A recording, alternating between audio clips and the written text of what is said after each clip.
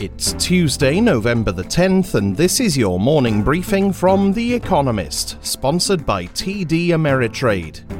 Coming up, a vaccine spreads cheer and Republicans dig in their heels.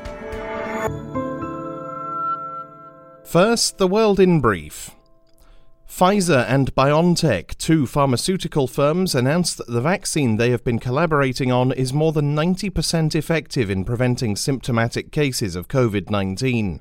The results are based on an interim analysis conducted by an independent data monitoring group. Pfizer says that no serious safety concerns arose in the trials. The next step will be to apply for emergency authorization for the vaccine in America and Europe. News of two more vaccines from two other teams is expected in coming weeks. Stock markets rose around the world in reaction to Pfizer's announcement, with hopes of a return to economic normality. Some European indices climbed by nearly 10%. American share prices jumped, with airlines, banks and cinema chains rising sharply. Asia's followed suit. The price of oil surged by more than 9% on the prospect of heightened demand. President Donald Trump tweeted that he had terminated Mark Esper, his fourth Secretary of Defense. Christopher Miller, director of the National Counterterrorism Center, will become acting Defense Secretary. Mr. Esper's departure had been foreordained. In June, he publicly disagreed with the president about the use of active duty troops to quash protests. Republicans redoubled their efforts to cast doubt on America's presidential election result. Attorney General William Barr set aside rules that prevented his prosecutors from investigating allegations of electoral fraud, prompting a senior official to resign. Mitch McConnell, the party's leader in the Senate, celebrated Republicans' electoral victories while supporting Mr. Trump's refusal to accept defeat. The transition team of President-elect Joe Biden may sue to force federal agencies to recognize its legitimacy. Armenia's Prime Minister Nikol Pashinyan signed a Russian-brokered deal to end a war with Azerbaijan over the disputed region of Nagorno-Karabakh. Azerbaijan will keep those areas of the breakaway ethnic Armenian territory it took during the 6-week conflict. Armenian troops will withdraw from several others. Mr. Pashinyan called the agreement incredibly painful. Azerbaijan's president crowed that Armenia had capitulated. Peru's Congress ousted the country's president, Martin Vizcarra. Mr. Vizcarra was impeached over allegations that he accepted bribes in exchange for government contracts while he was a state governor, which he denies. The political crisis is badly timed. Peru has the world's highest rate of coronavirus deaths, and its economy has been clobbered. And the European Union began to apply tariffs on imports of American goods worth $4 billion a year. It was given permission to do so by the World Trade Organization last month as retaliation for American subsidies for Boeing, a plane maker. Nonetheless, the European Commission hopes the election of Joe Biden will reduce transatlantic trade tensions. And now, here's today's agenda. Health scare, Obamacare in court. Today, America's Supreme Court takes up California v. Texas, which threatens to scrap the Affordable Care Act. In 2012, Chief Justice John Roberts wrote a 5-4 decision upholding the ACA's requirement that most Americans purchase health insurance.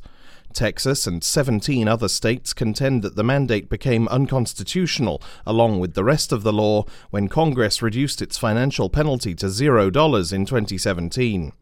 The House of Representatives and a group of nearly 20 states say the plaintiffs lack standing to sue and defend the watered-down provision as a legitimate exercise of congressional power. The case could turn on whether lopping off one part of the law dooms the rest. The newly arrived Justice Amy Coney Barrett criticized Chief Justice Roberts' rationale in 2012 as implausible, but emphasized in her Senate confirmation hearing that the issues in California v. Texas are quite different.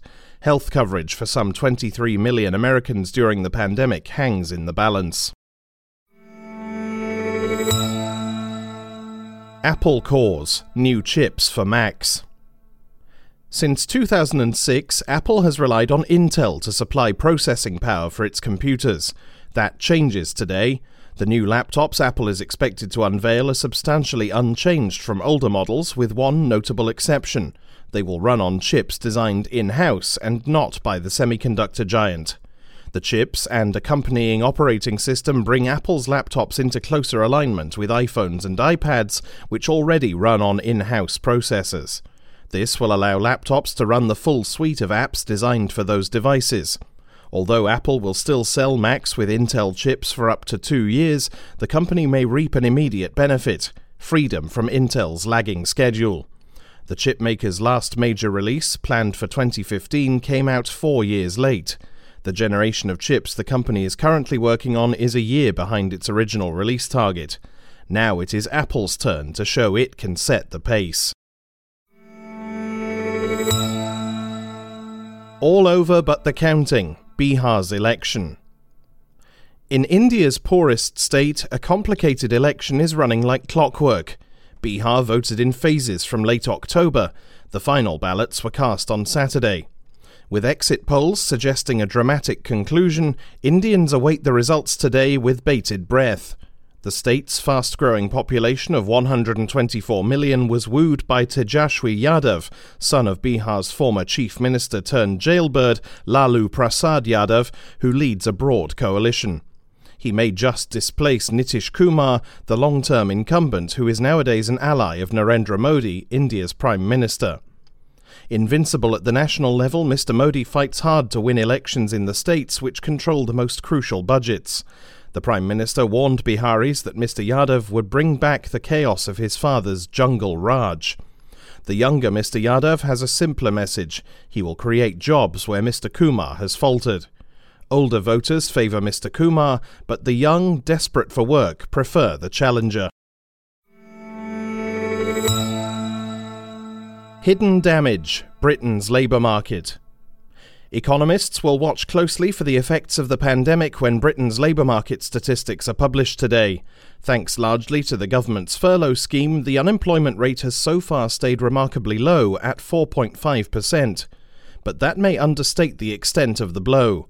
In last month's release, the Office for National Statistics said that the number of payroll employees had dropped by 673,000 between March and September.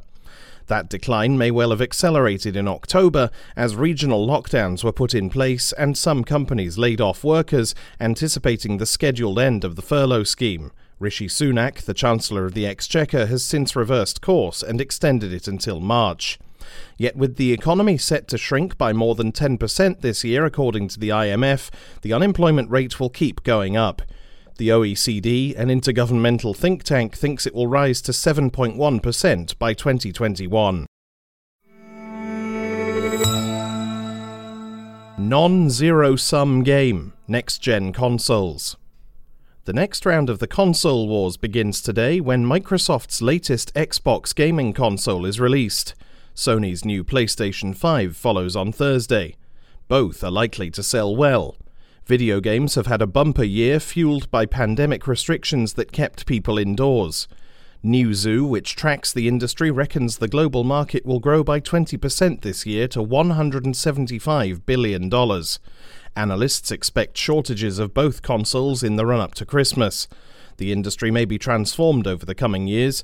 Microsoft in particular is betting that the streaming technology that revolutionized the film and music industries will do the same to gaming.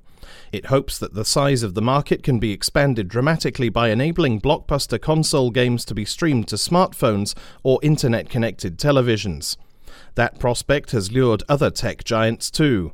Amazon, Facebook and Google have all launched similar services in the past few months. Finally, here's the quote of the day from William Hogarth, who was born on this day in 1697. "A great many people seem to delight most in what they least understand."